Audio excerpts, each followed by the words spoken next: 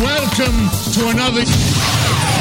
The official podcast of The Leaky Cauldron. The Leaky Cauldron. The Leaky Cauldron. Do you hear that, Ern? The Leaky Cauldron. Just go! You're wasting time! Hey, it's a PotterCast. Hello. We're PotterCasting. Welcome. Here we are. It's our 16th season, everyone. Holy cow. I know. I got that 2020 Wrapped thing from Spotify for PotterCast. Oh, yeah. And it was congratulating us on our 240 minutes of content over 4 episodes in 2020. Oh, wow. No. Got shade. 240 minutes. Shade from Spotify. Gosh, in Spotify. So, We were doing a minute a day. It still wouldn't have been enough. No, it would not, as a matter of fact.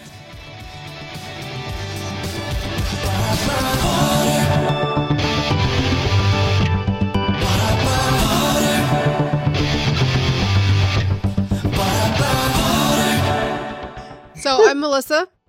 Hi, I'm John. And I'm Frankie. Or And Frack. we are always telling you this, but we are really working on getting PotterCast back to you every couple weeks. Oh, don't tell them. We can't tell them that. We just have to do it. Our words don't matter anymore. I like how you think meaningless. Honestly, we just have to we can't. It's like a deer. Whenever we talk about it, we scare it away. It just goes into the meadow. We're, look, a deer! And it runs away. We just have to be like, shh, just let it happen. Like, Yeah. I don't know what the deer is in this scenario, but like... The deer is our work ethic, I guess. Okay. It just goes away.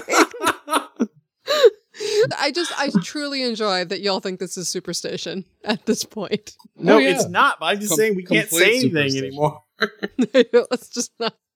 But really, we have a system. We are working on a system. And also, I wanted to mention that back in the beginning of PotterCast, we used to have a lot of different voices on the show and a lot of different people coming from the fandom. And that's how PotterCast started. And then in later Not to years... mention a team of editors. Yeah.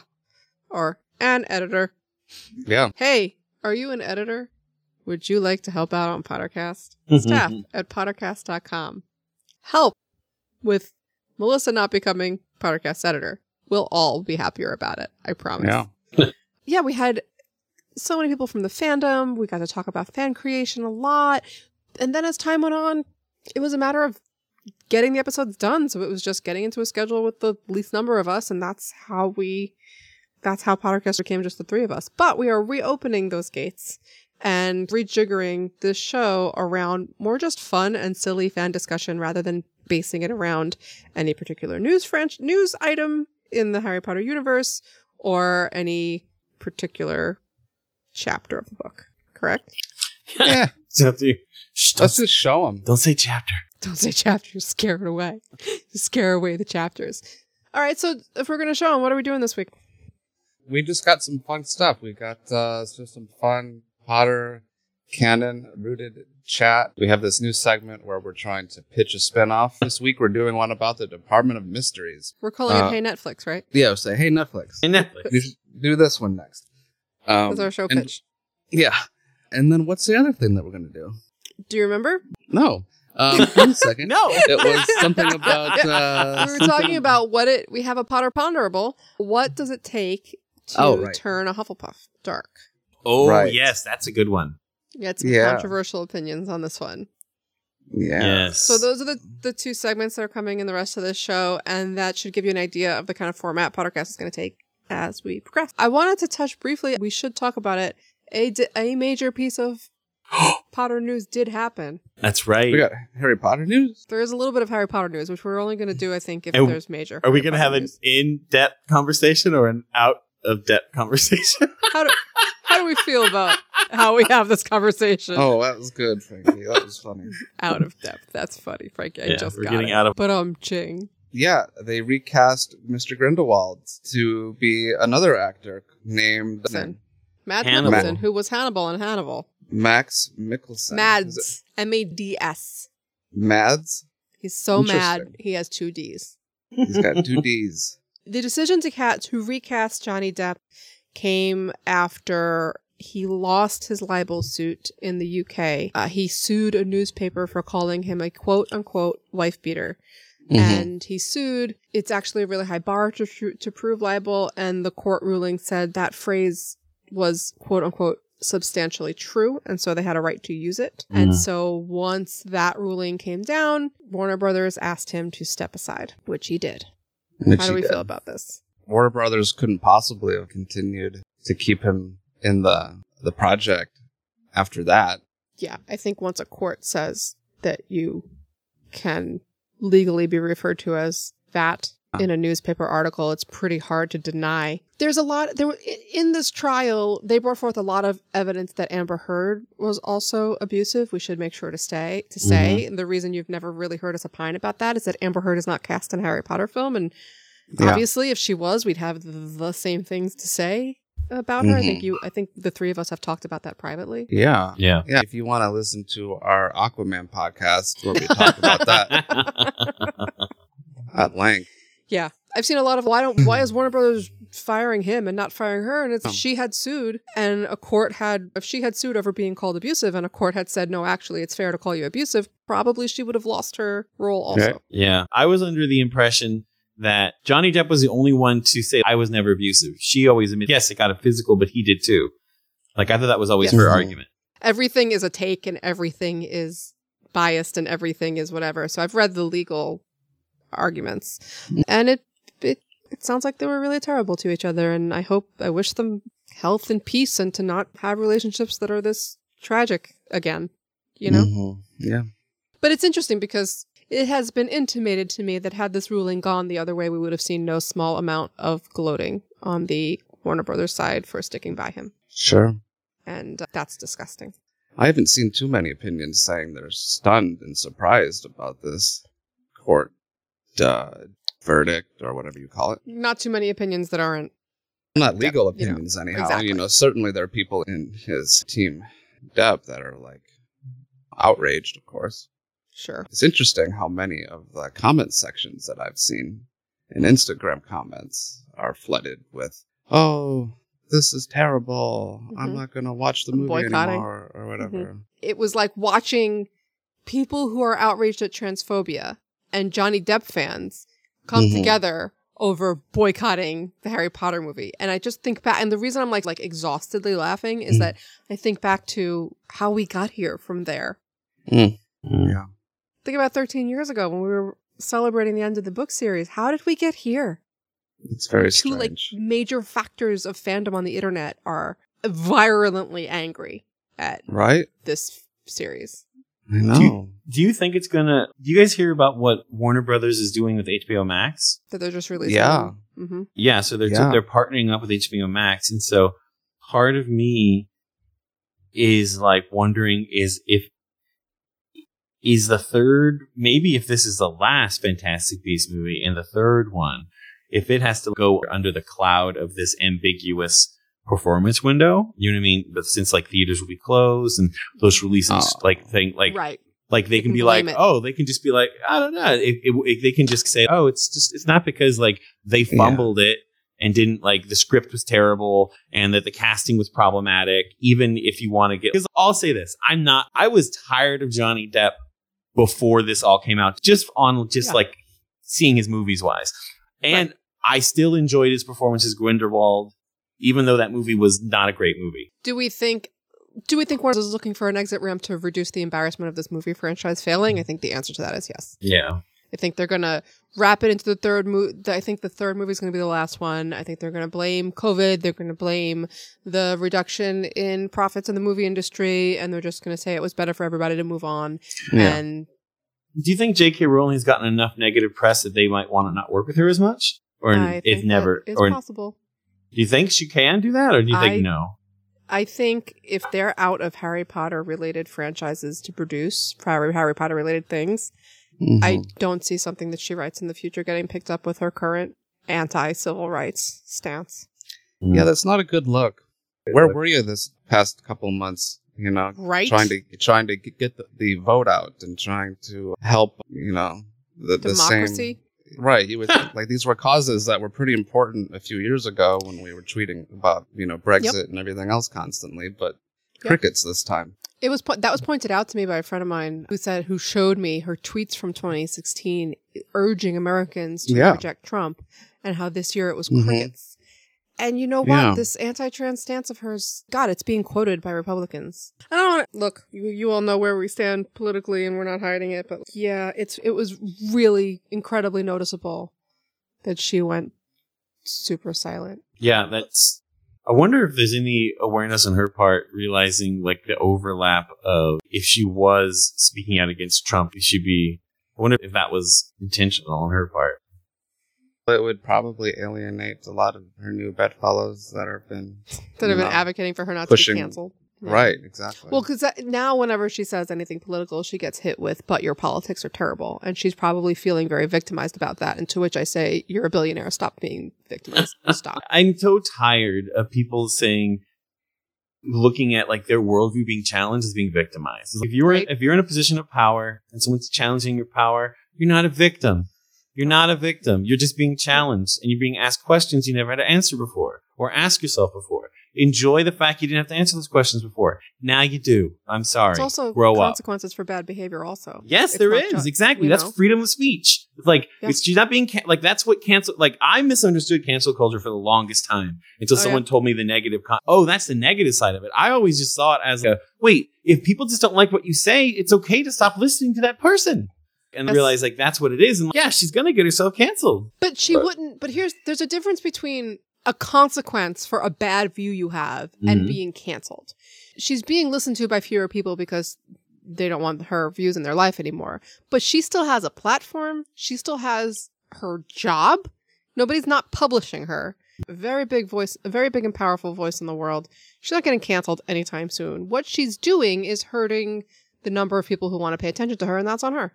Yeah. With Mads Mikkelsen, if J.K. Rowling wasn't transphobic, we would be excited about this movie again, or no?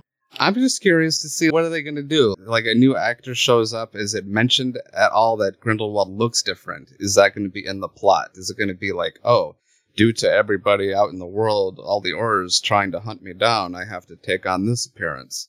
And this is just what I look like now. Yeah, it's going to be something like that. Or if they'll make him into like into what do they call it? Metamorph Magus, and like the Depp version of him was just one way that he looked. Are they going to make it sometimes he looks like Colin Farrell, and for a while he looked like Johnny Depp, and now he looks like this fella?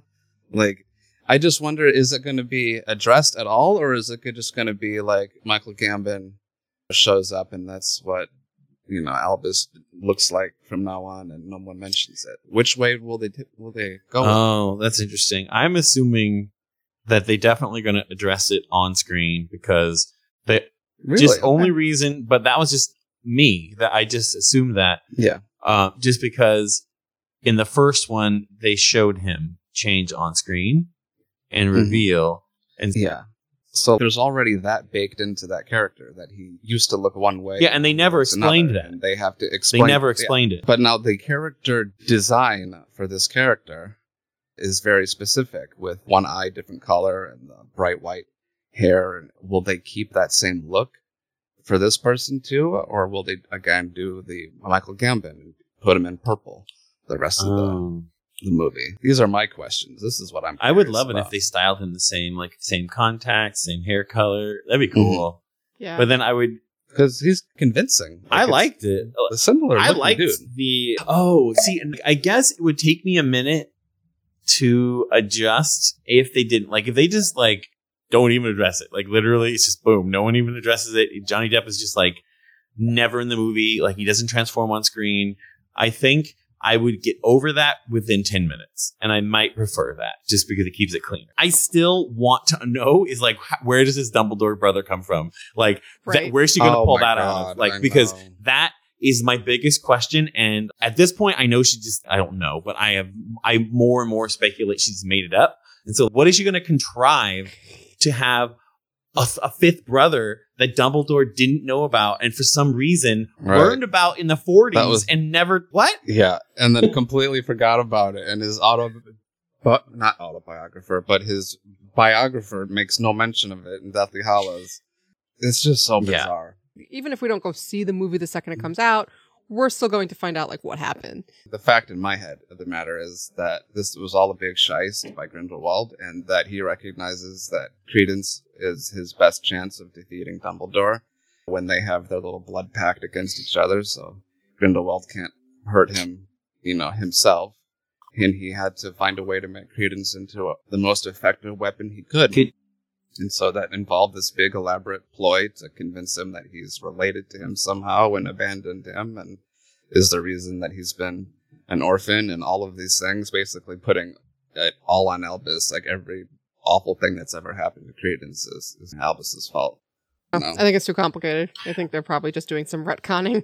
Yeah, I just the way that they revealed Dumbledore's, like him being a Dumbledore, to me seemed to be like an omniscient point of view, and so like from the story, like a storytelling point of view, it's not as though like that seemed to be a reveal to us as the audience, not like a trick or something. If it is him tricking, fine, that'll keep the integrity of the books. But yeah, like I think I agree with Melissa. They're going to retcon it, just like McGonagall. It's just retcon. She's not there for a reason. It's just because some suit was all like, "Hey, McGonagall here. We want to see young McGonagall." Okay, and that's all they did. Like, I've lost faith in this story having the continuity that they claim to want to have. Oh yeah, especially after the carelessness of that second one. Like, they needed someone to tell her no or to explain the pacing needs to be fixed. But whatever. Look at me, my high horse talking. Blah blah blah. It's true. I do. Yeah, I do storyboard every day. That's true. Yeah, yeah. And so way more qualified than me or John to talk about what these. Yeah, you know what? I apologize. I was just being self-deprecating there. I do know what I'm talking about when it comes to some pacing and storytelling. Frankie, I'm so proud of you right now. It's true. Like, I know what I'm doing, and it's just like this feels wrong. It's interesting. I like the model that is being set by The Mandalorian, and that you have these new stories taking place within a well-known, like, fandom, essentially, like the Star Wars, I guess some of the same characters, a lot of the same rules, but completely different creatives involved. And it's very successful, and I could imagine a very successful either series or additional films one day that takes place in the Harry Potter universe. Oh, yeah. Mm-hmm. And it just has different creative people writing it. Hey, Netflix. Hey, Netflix. All right, so speaking of Hey, Netflix, our next segment is going to be about the Ministry of Magic. Yep. One after that will be about the Hufflepuffs, and then we'll see you on the drums. Boop, boop, boop. Cool. All right, guys, it's time for another Potter Pondering. So this Potter Pondering, under what circumstances do you think a Hufflepuff would ever turn to dark magic? Why would a Hufflepuff need a circumstance? I am most scared of Hufflepuff villains. You Are think you not scared? Sorry.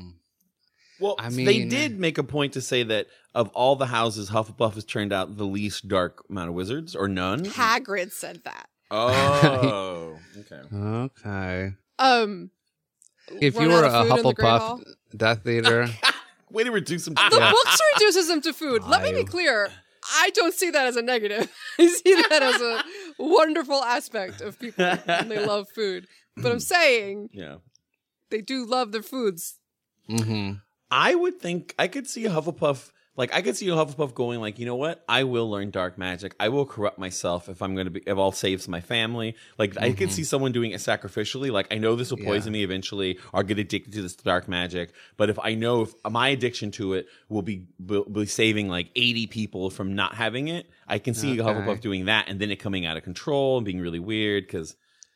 But isn't that the logical end of Hufflepuffdom? Everybody's loyal to something. Right. And Hufflepuffs, if they're so loyal to their ideas or so loyal to a person, if you take that to an extreme, don't you always end up with a villain? I think Hufflepuffs are dangerous. We never discussed this before. No. You think the Hufflepuffs are dangerous? I think they're I've never the heard most you say that. dangerous house. Interesting. They are. Because loyalty is a trait that is portrayed as good, but is almost always the reason people go bad. Oh. Yeah. I mean, there's greed and ambition and all that, but loyalty to a dynamic authoritarian figure Mm-hmm. can wreck a world. Yeah. Interesting. I hadn't thought about that.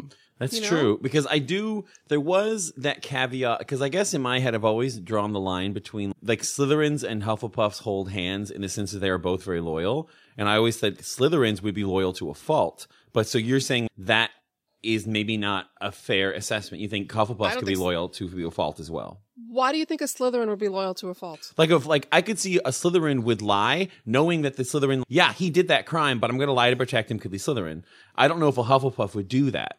You know what I mean? If a Hufflepuff caught another Hufflepuff embezzling magic or something, and they'd be like, "No, you actually need to go and to face the repercussions." Or and Slytherin, I always assume like they would cover up each other's mistakes just to protect each other. But you're saying Hufflepuffs would probably do the same. That's fair. We're forgetting about the fairness side of Hufflepuffs. I think, to be clear, let's be clear. I think a lot of Hufflepuffs are what we perceive Hufflepuffs to be. Like soft, fair, wants to do good in the world, has a line where they won't be evil, like for sure. Yeah. But for those for whom loyalty is the leading characteristic, if they start down a dark road, it can go real dark. And they're not the most intellectual. But Hufflepuff, they're not, like, in the last battle, they were the only ones that didn't have anybody leave. You know what I mean? So they are pretty brave. Yeah. I don't think that makes them brave. I think that made those Hufflepuffs loyal to the right thing. But what about the Hufflepuffs that are loyal to... It just depends what you're loyal... Like, loyalty is a word without charge. It's can be positive or negative. How you channel that energy is very important. Well, I think we should try to draw the line in the sand as to what we're saying it means to go dark as a wizard. If you're a Hufflepuff and you and your little Hufflepuff clique say for whatever reason you start to sympathize with bad people, bad wizards, dark wizards, but you don't ever do any dark magic yourself, you wouldn't be what you would call a Death Eater. Are you at that point, by not even association, but by what you admire, are you a dark wizard at that point? Oh God, so many allegories. It's so I don't want to anger every Hufflepuff that listens because but I'm a little afraid. I'm a little afraid too. But listen, we talk about here's what I always say about Hufflepuffs, and this is not necessarily dark, but they're kind and good until you try and hurt somebody they love.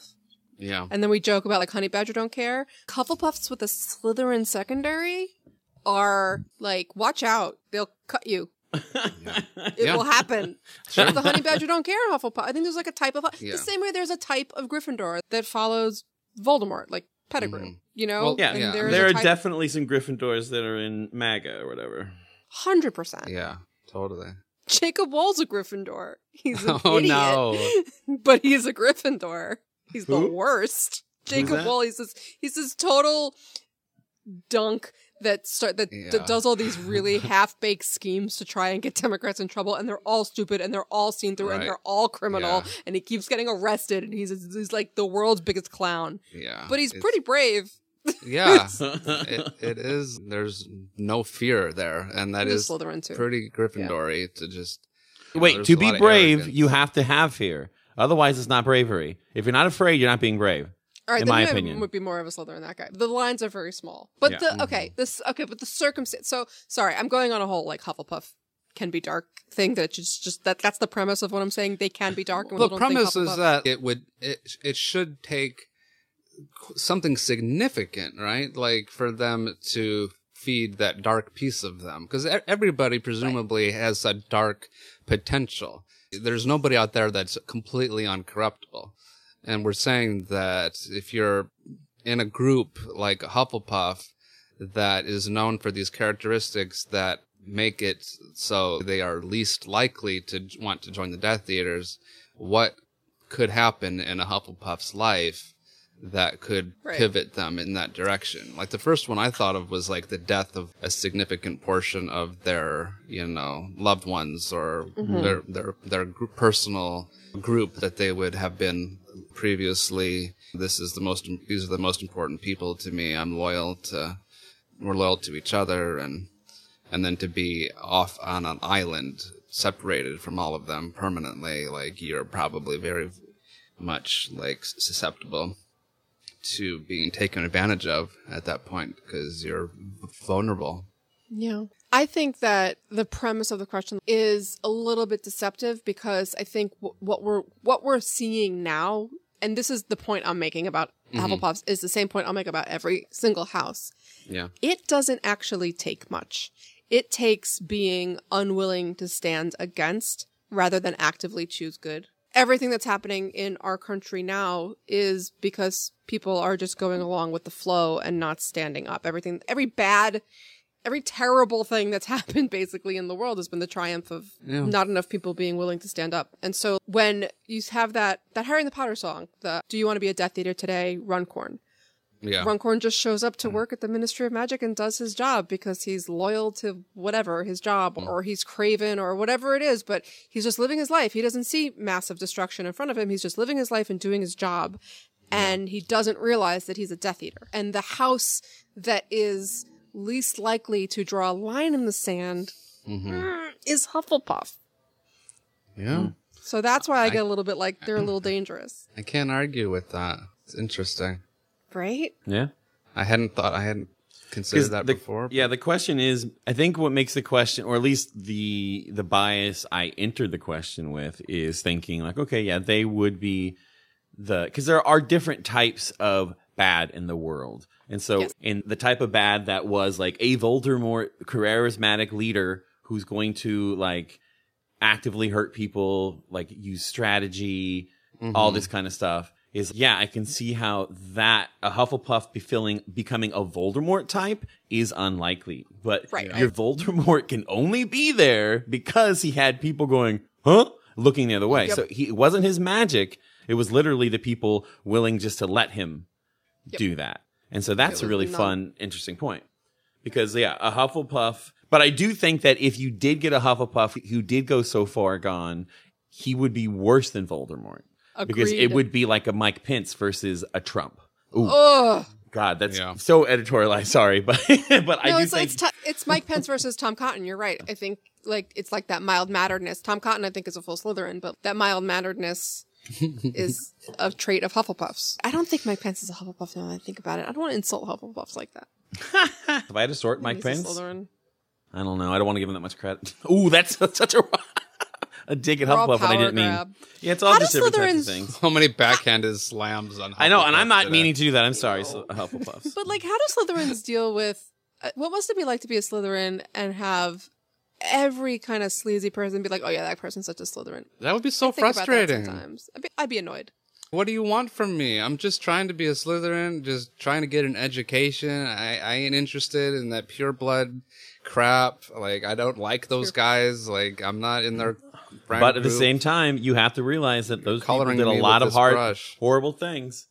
So. Yeah, I do acknowledge it, but do you want me to renounce the house and leave Hogwarts, or ask the hat to put me somewhere else? I don't think the hat does that. So what do you want from me, guys? I want you to model a good ambition. That's what I want to see modeled. To do good what? Ambition. I want them to model a good ambition. Yeah. That's what I want to see. That's fair. That's possible. It's super possible. I just think it'd be so frustrating to be like, I'm just trying to be a good one, y'all. I'm just trying to be a good one. Who are the Slytherin role models? You would think for as many people that they could hold up as don't be like this person, they should have posters in the common room to be like, this was a Slytherin that really did so many good things. You should be like him, be like her. Imagining, I don't know. I know he didn't go to Hogwarts, but poster of Grindelwald, poster of Tom Riddle. Right, Don't be like this guy. Don't be like these guys. You know what they did when they were here? They're looking for Horcruxes. They were screwing around with this kind of magic. Don't do it. That'd be so funny. They're looking for Horcruxes, and a bunch of people go, what are Horcruxes? And the teacher's like, oh, shit.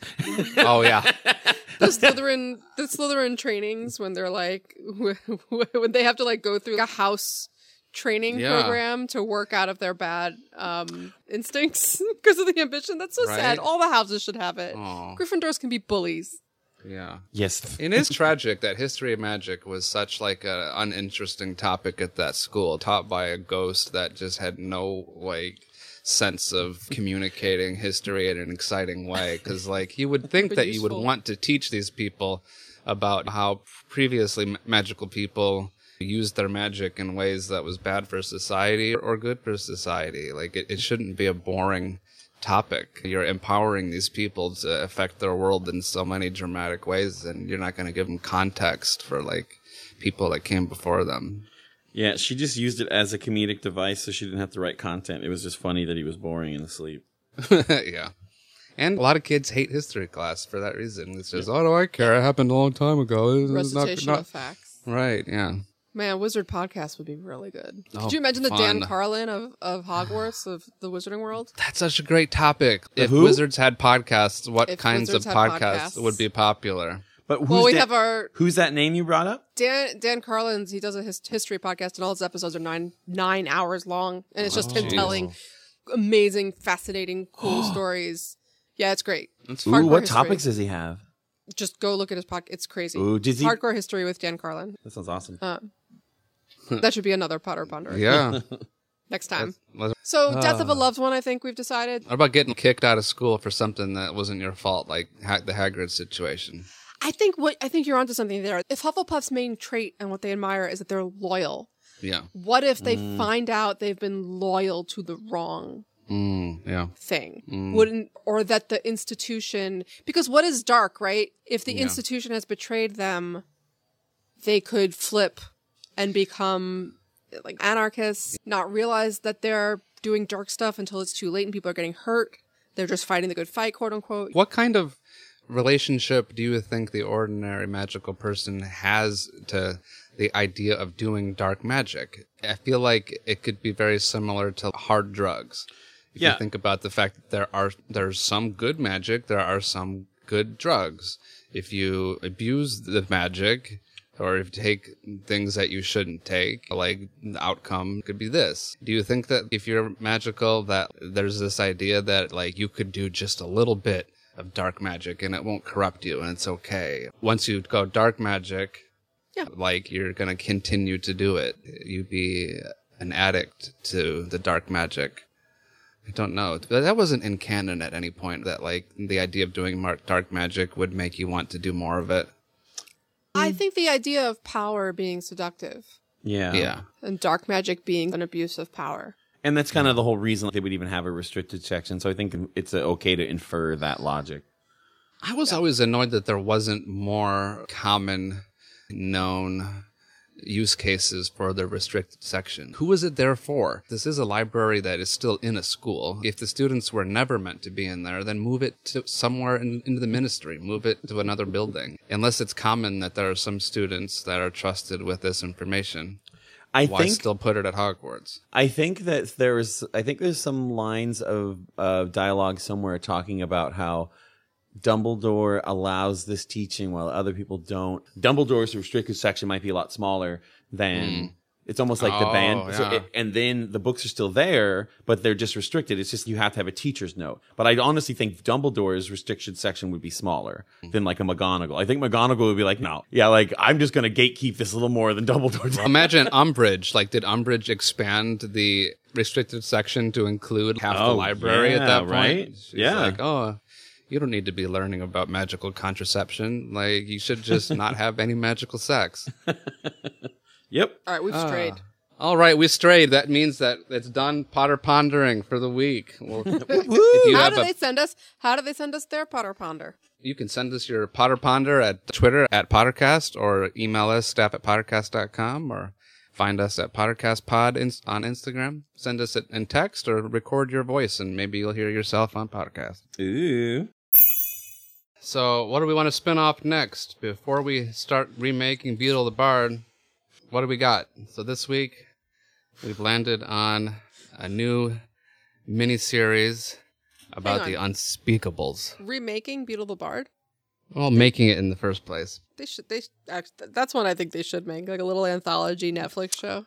Little shorts. Like a little children's Animated show. shorts. Oh children's my shows. god! And you can do just if it wanted a different animation style. I mean, I don't want them to make anything anymore because Yeah. of how I feel, but if Yeah. they're making one. All right.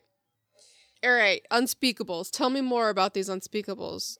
They are the folks, it's the name for the folks that work in the Department of Mysteries, because they have all of these like secret things that they're doing down there, and they're not allowed to talk about it. We only have a little bit of canon for Unspeakables. There's some dude called Bode, who we know was like, they were trying to steal the prophecy from the Department of Mysteries. And he about got Harry attacked by and the Voldemort. Mimbletonia, right? Well, yeah, in the end, he went to St. Mungo's and they brought a devil's snare and it choked him out. Oh, it wasn't the Mimblus. It wasn't the Mimblus. It No. wasn't Neville's plant. Another Neville plant. didn't kill Bode. Could you imagine if he did? And then I brought in my It's been a Mimbus Nimbletonia and killed Bode. Okay, so he tried to get Bode into well the, for him. he tried Yeah. to get into the prophecy room and went crazy, right? Yeah, he was imperious to do so. Right. And it did not work. Yeah. Or it was because he touched a prophecy that wasn't his? All those prophecies are that's enchanted to attack anybody that tries to move them or touch them if the prophecy wasn't about them, which really makes me wonder, how did they land there in the first place? Like, surely the person who was the subject of every prophecy was not the one to hand, I think they transport. just Well, appear. no, I think when it's placed, it's not about the prophecy. I think it's about its placement in the ministry. So the only person allowed to take from it would be the person it concerns. Yeah, I think the magic is that the prophecy just appears, right? Like it's not, somebody doesn't go down and put them on a shelf. The So, prophecy like, appears in that anytime room. anyone gives a prophecy, Yes. a Oh, new I see crystal what you ball mean. is created Yes. in the room. Like, what they're Yes. just learning, and it's like a really shitty prophecy. it's like I mean, that was the whole. I mean, that was the whole Crappy plot first attempt. of book Are 5. all of Trelawney's bullshit prophecies in there too? Like, how do you even know? That was the whole point of book, because that's the whole point. Like she doesn't do it the real way very often. scrawled on the front of that prophecy is Like, do they charge like rent to the seers that are making too many prophecies? I don't know, but this is the show. Well, not quite Wait, the show. I have The show is- is you work in the Department of Mysteries. So is And- this like Alias but for wizards? Ooh, well, that'd be an horror show. No, because that's No?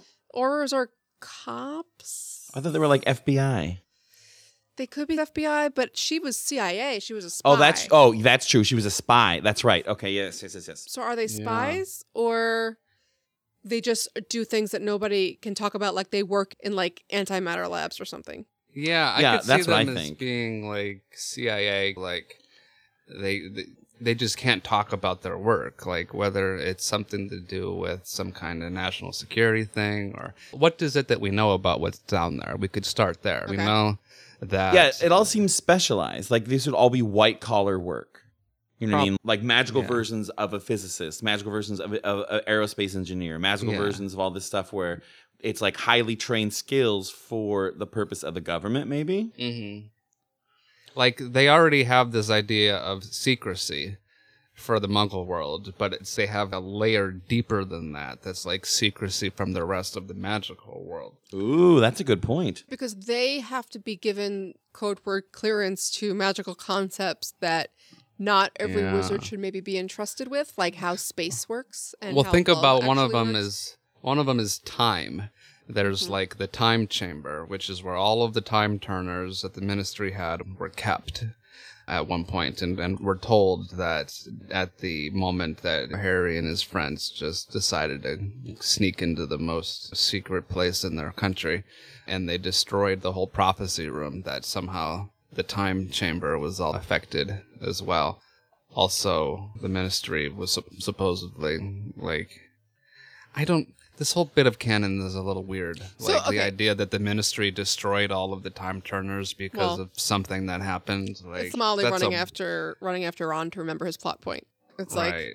It sounds like something that the unspeakable would tell you. Like, Okay. oh, don't worry about it. Those time turners that you found out about, we got rid of them. It's fine. Don't worry about it. so. Well, didn't we see? Oh, Sorry. I thought we saw them get broken because that guy. Remember, his head fell through the bell jar, and then he got a baby head. We do, but let's get rid of all these time turners. They represent incredible plot holes. Let's get rid Oh, of I them. see. Yeah. Like You know? Yeah. within the canon. Yeah. So I have an idea for this. Yeah. It's like CSI, but it's each room in the mystery. So the first series is like space, and the second series is time, and the third series is love and whatever, death, and it's Black Mirror-ish. Where I was gonna you say just- that, yeah. It's episodic but thematically linked over one series to show the weird, dangerous implications of, say, working in time. So say we're like Yeah. doing the time series. What are some things that would be in that? It would be a short story where you would be following a 10-minute story of this little girl, maybe going to a playground. And the very end of it, you see an adult staring at her. And then in 2 weeks, you get the episode of her traveling back in time and watching yourself as a child. You're like, oh, that was her the whole time. Where like we can engage unchronological storytelling to go with a time travel story. So it's even part of the narrative that like, oh, weird. Kind of like how Dawn was introduced in Buffy, how we didn't know it was supposed to slap us in the face, to introduce that type of storytelling where the fourth wall is intentionally misleading, but not incorrect. And the first episode of the first series should be time and should be the hook that gets everybody in, which is Harry casting the Patronus at the end of book 3. Because that's an instance of a time turner. Yeah. There had to have been many conversations. I got a great idea. What about the introduction to it could be something where we see like Harry, like someone stopping Voldemort murdering Lily. And then that episode is someone having to go back and be like, no, she has to get murdered. And so like you have to go the back. whole series leads to... Sorry, I interrupted you. No, I just meant if you want to introduce these characters in a way, it'd be almost like a cold open of it. Like we see like Voldemort break into the house and Lily's there and all of a sudden something else happens. You're like, what? She didn't get killed. But then afterwards, someone else steps in and has to be like, I'm sorry, but you have to die. They have to let Voldemort kill Lily. They have to undo everything. At the Yeah, end and of the then- first series. And this that's is how the we whole introduce our thing. character. No, I was just like, that would be how we know these One people. Because episode. we already know Harry Potter. So it's just like, oh, and then we get to know these people. Or like But, we can spin a whole series out of the Ministry's efforts to stop Voldemort by using time, by trying to stop that night from happening and all the different ways it just doesn't work. And in the end, they're just like, no, this just has to happen. And they use a time turner to undo it, to let it happen the same way like in Cursed Child. Yeah. I mean, it is Cursed Child. It can make Cursed Child, but better. Yeah. Cursed Child, but better. That's the subhead. It's like Unspeakables, time, Cursed Child, but better. Oh my gosh. Boy, we're free Well, what else is down there? So if you're in there, we have the time room. Sure, we know that there's like the love chamber, which like if time turners were that's on Skinamax. If they studied time turners, what did they study in the love? That was one of the most dangerous rooms. It's actually just an OnlyFans.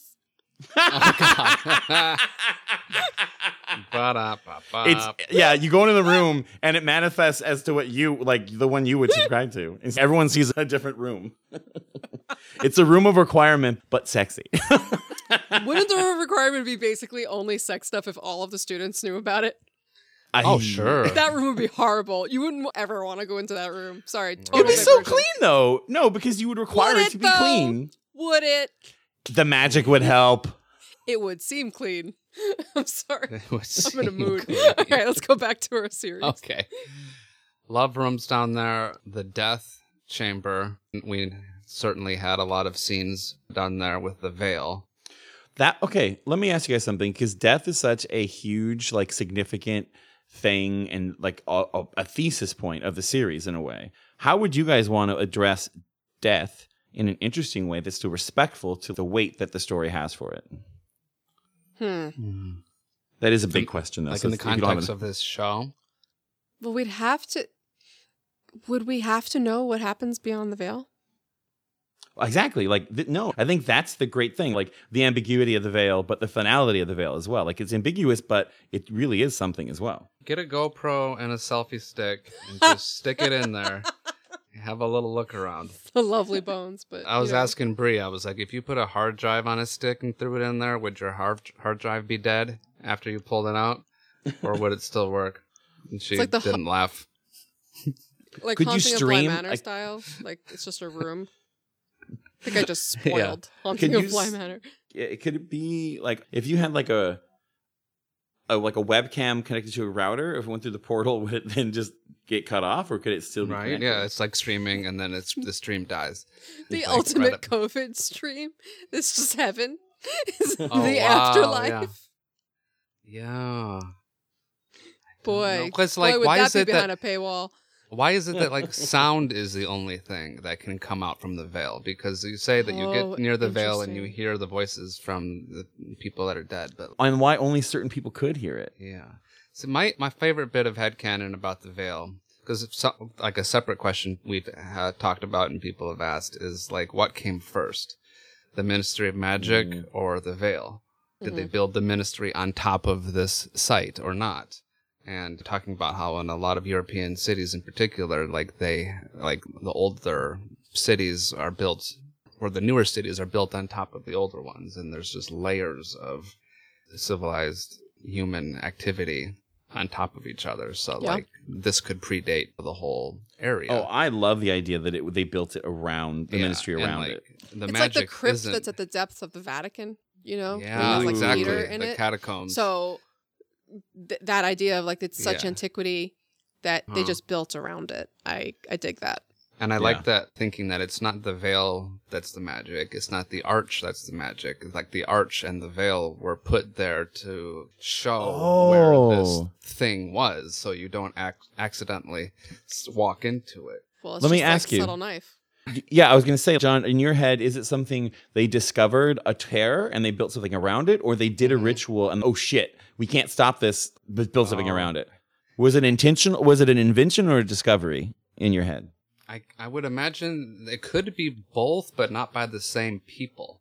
No, but like just something, if you had to... Something happened, the rift was created, everybody involved in creating the rift got taken into it, and over time this tear reduces to something that's small enough that people who could come upon it later said, this is dangerous. Everybody who walks into this area is vanishing and never coming back. Let's build something here to show people that this is dangerous. And also, for some reason, we're hearing voices and it's creeping us out. But I don't know, like... I like the idea of every time it fluttered, it meant somebody was entering it. Somebody died. Oh. Shoot. That it was like, it's like a shift in reality because there are lives being taken on and off the plane. So the reality was bending a little bit and the veil just goes with it. If you were...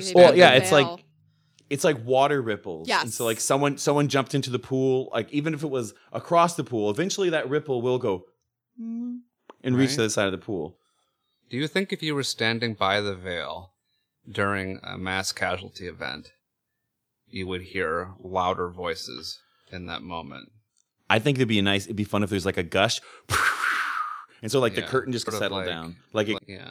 When your house is really pressurized from like air conditioning and you open up one door and another door slams. It's like, that'd be wild. So what happens in this show? I feel like we've set up the sets. We know what it's going to look like, but like how would it work? I think there's two versions. There's like a CSI where we have reoccurring characters and reoccurring like unspeakables that we know that we do different things, or we have it be like an anthology show where it's not it's just new characters every time. We get 20 minutes with these characters telling stories. I would lean towards the anthology one because then you have the opportunity to do like see more of the world, but then at the same time, character building stuff and episodic stuff like that is great because you get to really know these characters and have fun with it. So I think there are benefits to both. Personally, I like the anthology stuff because then you can have fun with different perspectives and points of view. I feel like I could imagine something a little bit similar to the Fantastic Beast model of Newt running around trying to catalog magical creatures.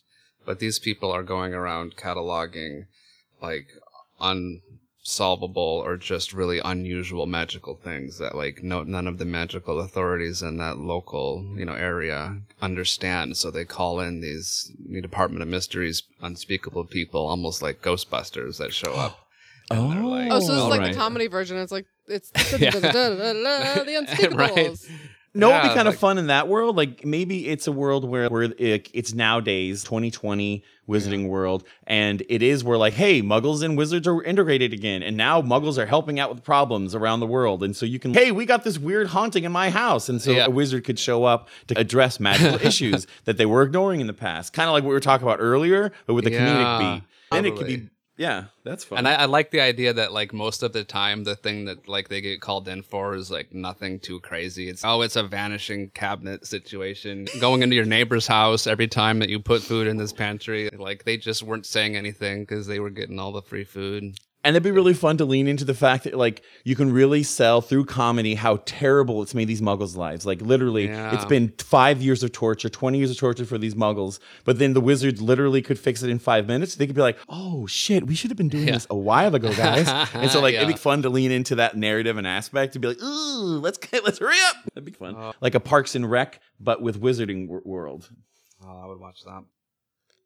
Yeah, okay, so we've gone from high concept Black Mirror, like Haunting of Bly Manor, moody, thematic, all the way to bumbling Keystone Cops, Parks and Rec I don't style. want them to be bumbling because these are meant to be like Elite. highly trained, the elite squad, like in the way that like Arthur is the expert for enchanted Muggle artifacts. Like these guys are the experts in really bizarre ancient holdover magics that like all the more people reason they'd be don't bumbling and understand. eccentric in their own ways, but good at their one thing. Because So, like like Merlin Ghostbusters. is in their world, but the founders are in this universe. But there's not people walking around today that had the sort of magic that the founders did.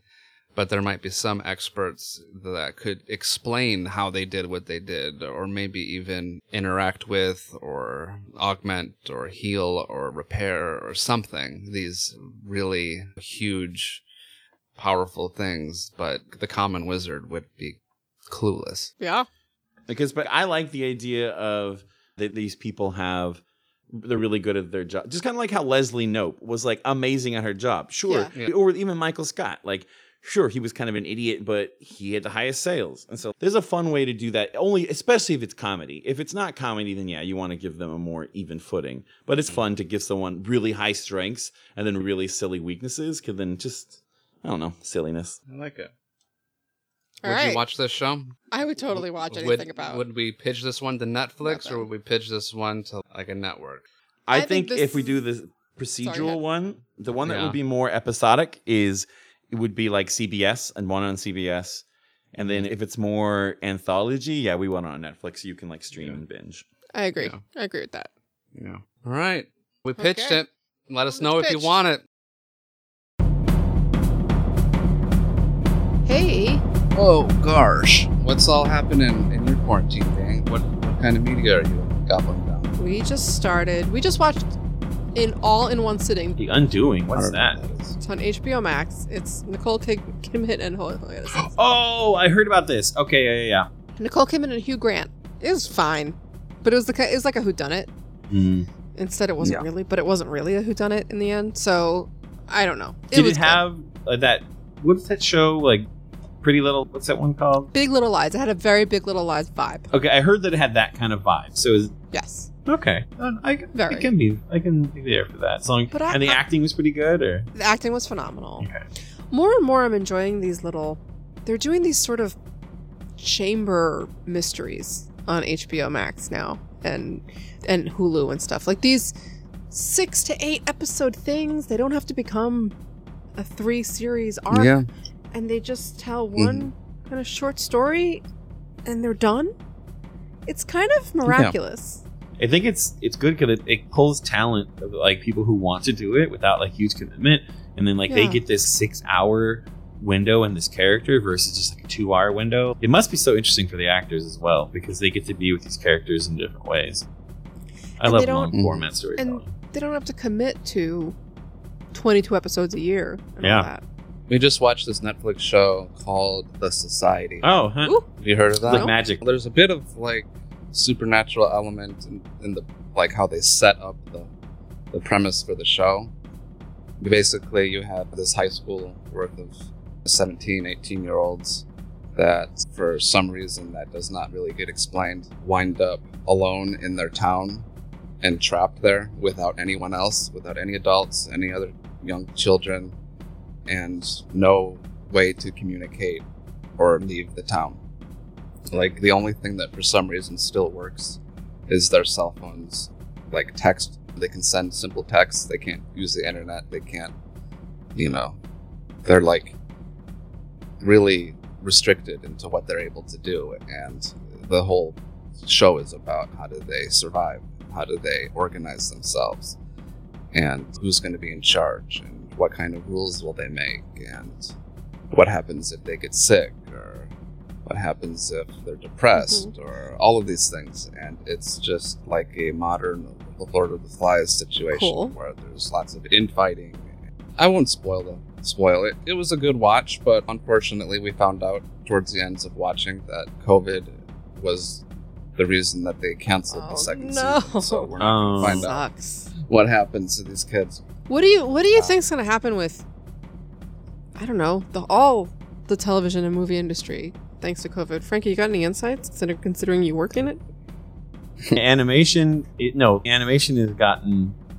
was one of the industries that translated to work from home almost seamlessly, and so there's been a lot of animation projects continuing because they didn't have to stop in production. And then it became a thing of, especially once the curve of like people being able to record at home or being able to safely record, because that was the only gateway to, like, in the real world to the animation is the actor recordings, and then the music and everything as well. But that's the whole other thing. Well, I've been hearing that they're doing a lot of the actor recordings like at their own homes. Yeah, exactly. Like people can do that from home now. Once that they realize they could, like us, we're recording from home like we always have. Yeah. But now they're actors who are just realizing, I can do this myself now, and they just had to learn that skill set. And then I live in Vancouver, and they film a lot of up here.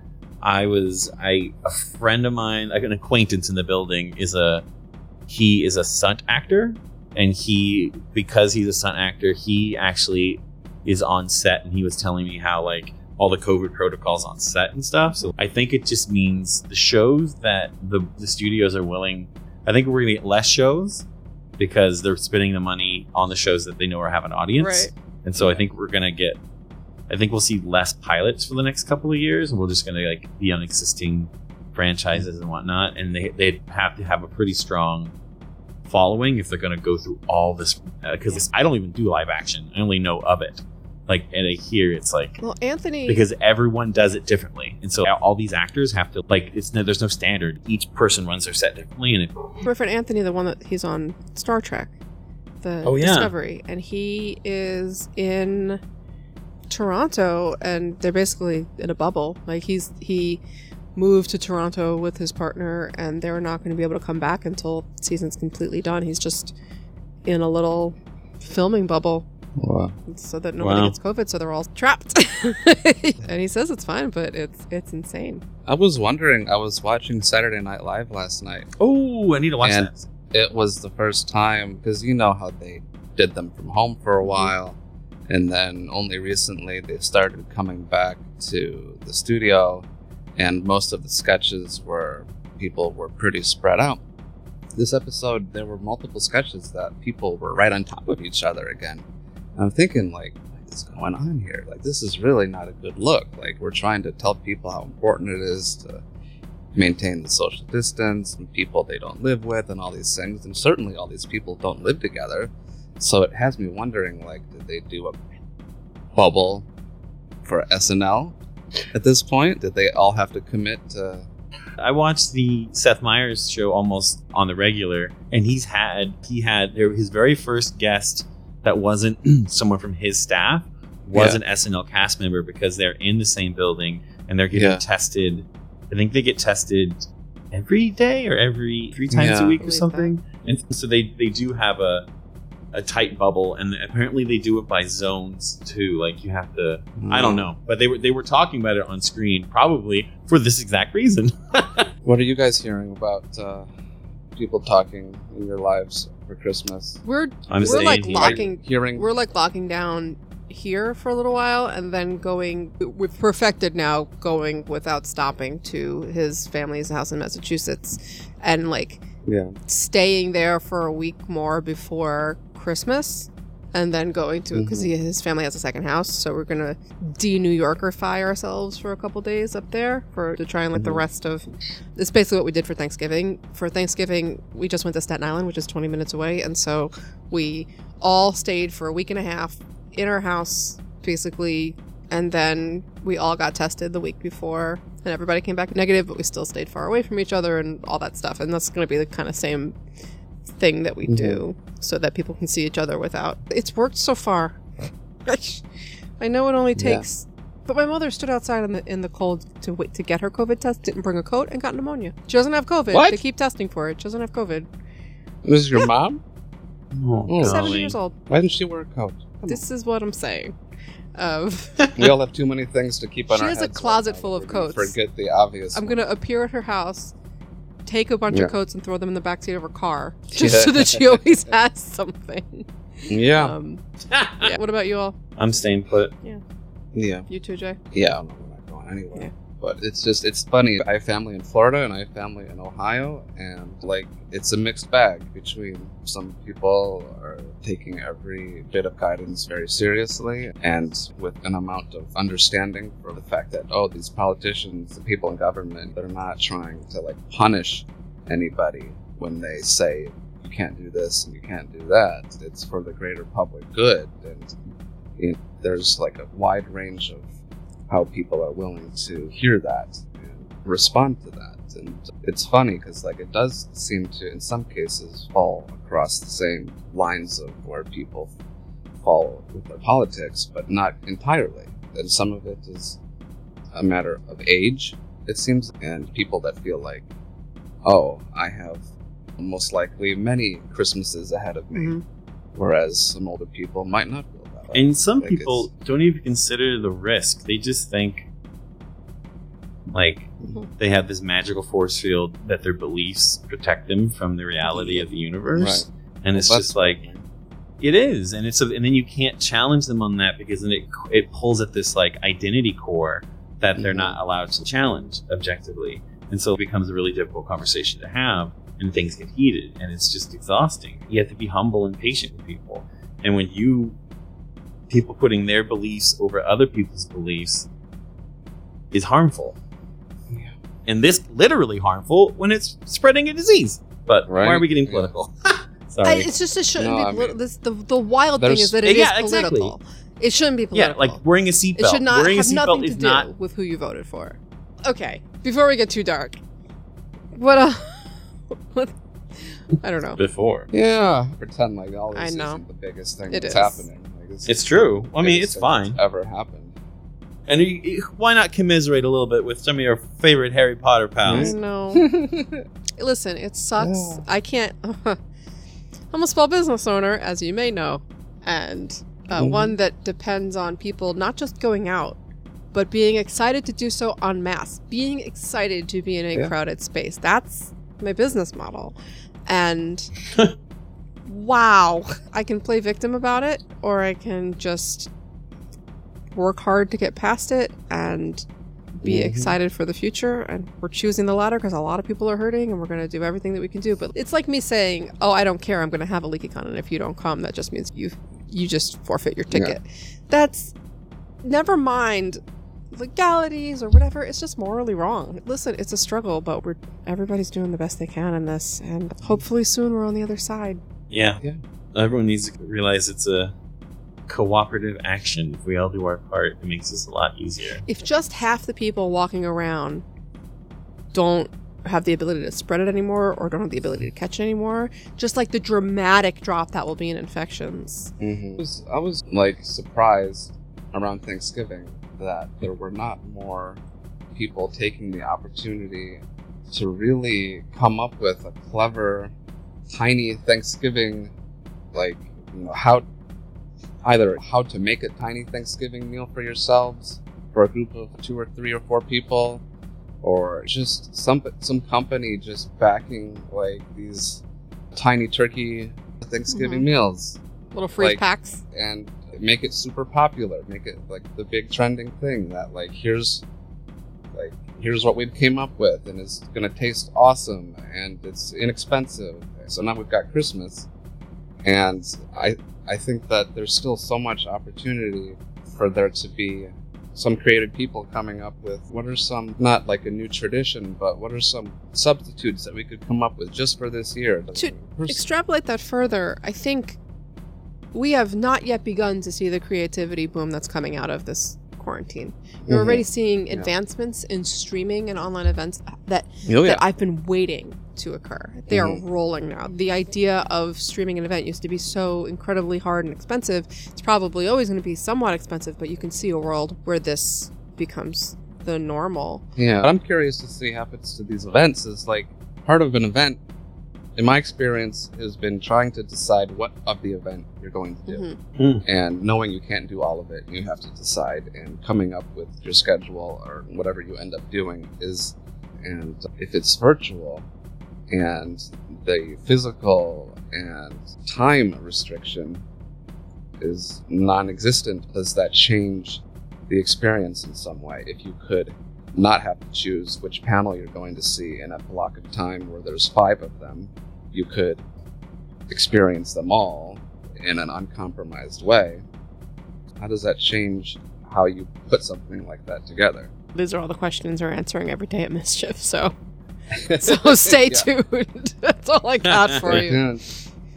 Tell us what you are doing in your quarantine. Staff at PotterCast.com, as always. Also, remember, we're looking for some editors, so if you are interested in editing PotterCast, please write us. A couple of you have, and I will get back to you ASAP.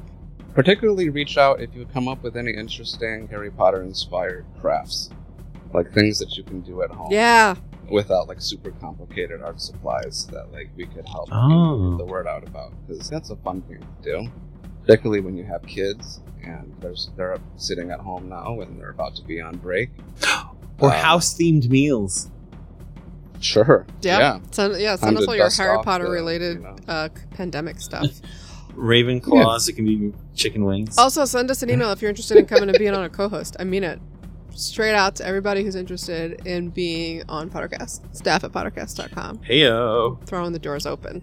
I think that's going to be it for this here episode, y'all. Cool. Thank you, everybody, for joining us. We promise we're coming back in a more consistent manner, and we're going to be updating stuff with our patrons as well soon, so keep an eye over there, and thank you for those who have stuck with us through all this wildness. And, yeah, we'll see you soon. Okie dokie. No, not okie dokie. I was expecting one of you to pick it up. What's our ending? Keep twiddling those dials. Oh, right, yeah. I thought we just said okie dokie. Nope. We've only been doing this for 15 years. The next password will be...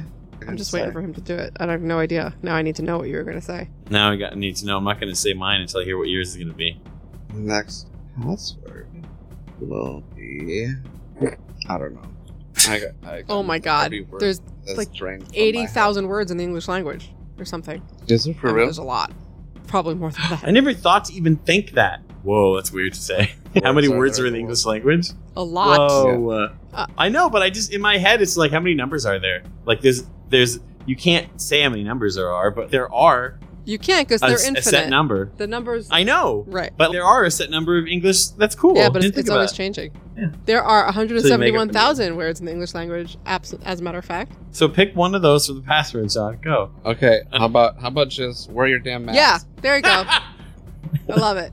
Or keep each other safe for real. Yeah. The next by password wearing masks. will be wear the damn keep mask. each other safe and keep faith. A vaccine is coming. Yes. Good night. Good night. Good night.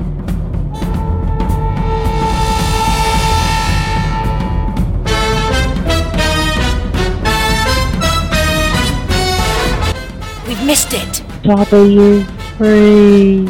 I confess myself disappointed. Now, if you don't mind, I'm going to bed. Great Scott, no wonder. Look at the time. We've been here nearly 4 hours. Spooky how the time flies when one's having fun.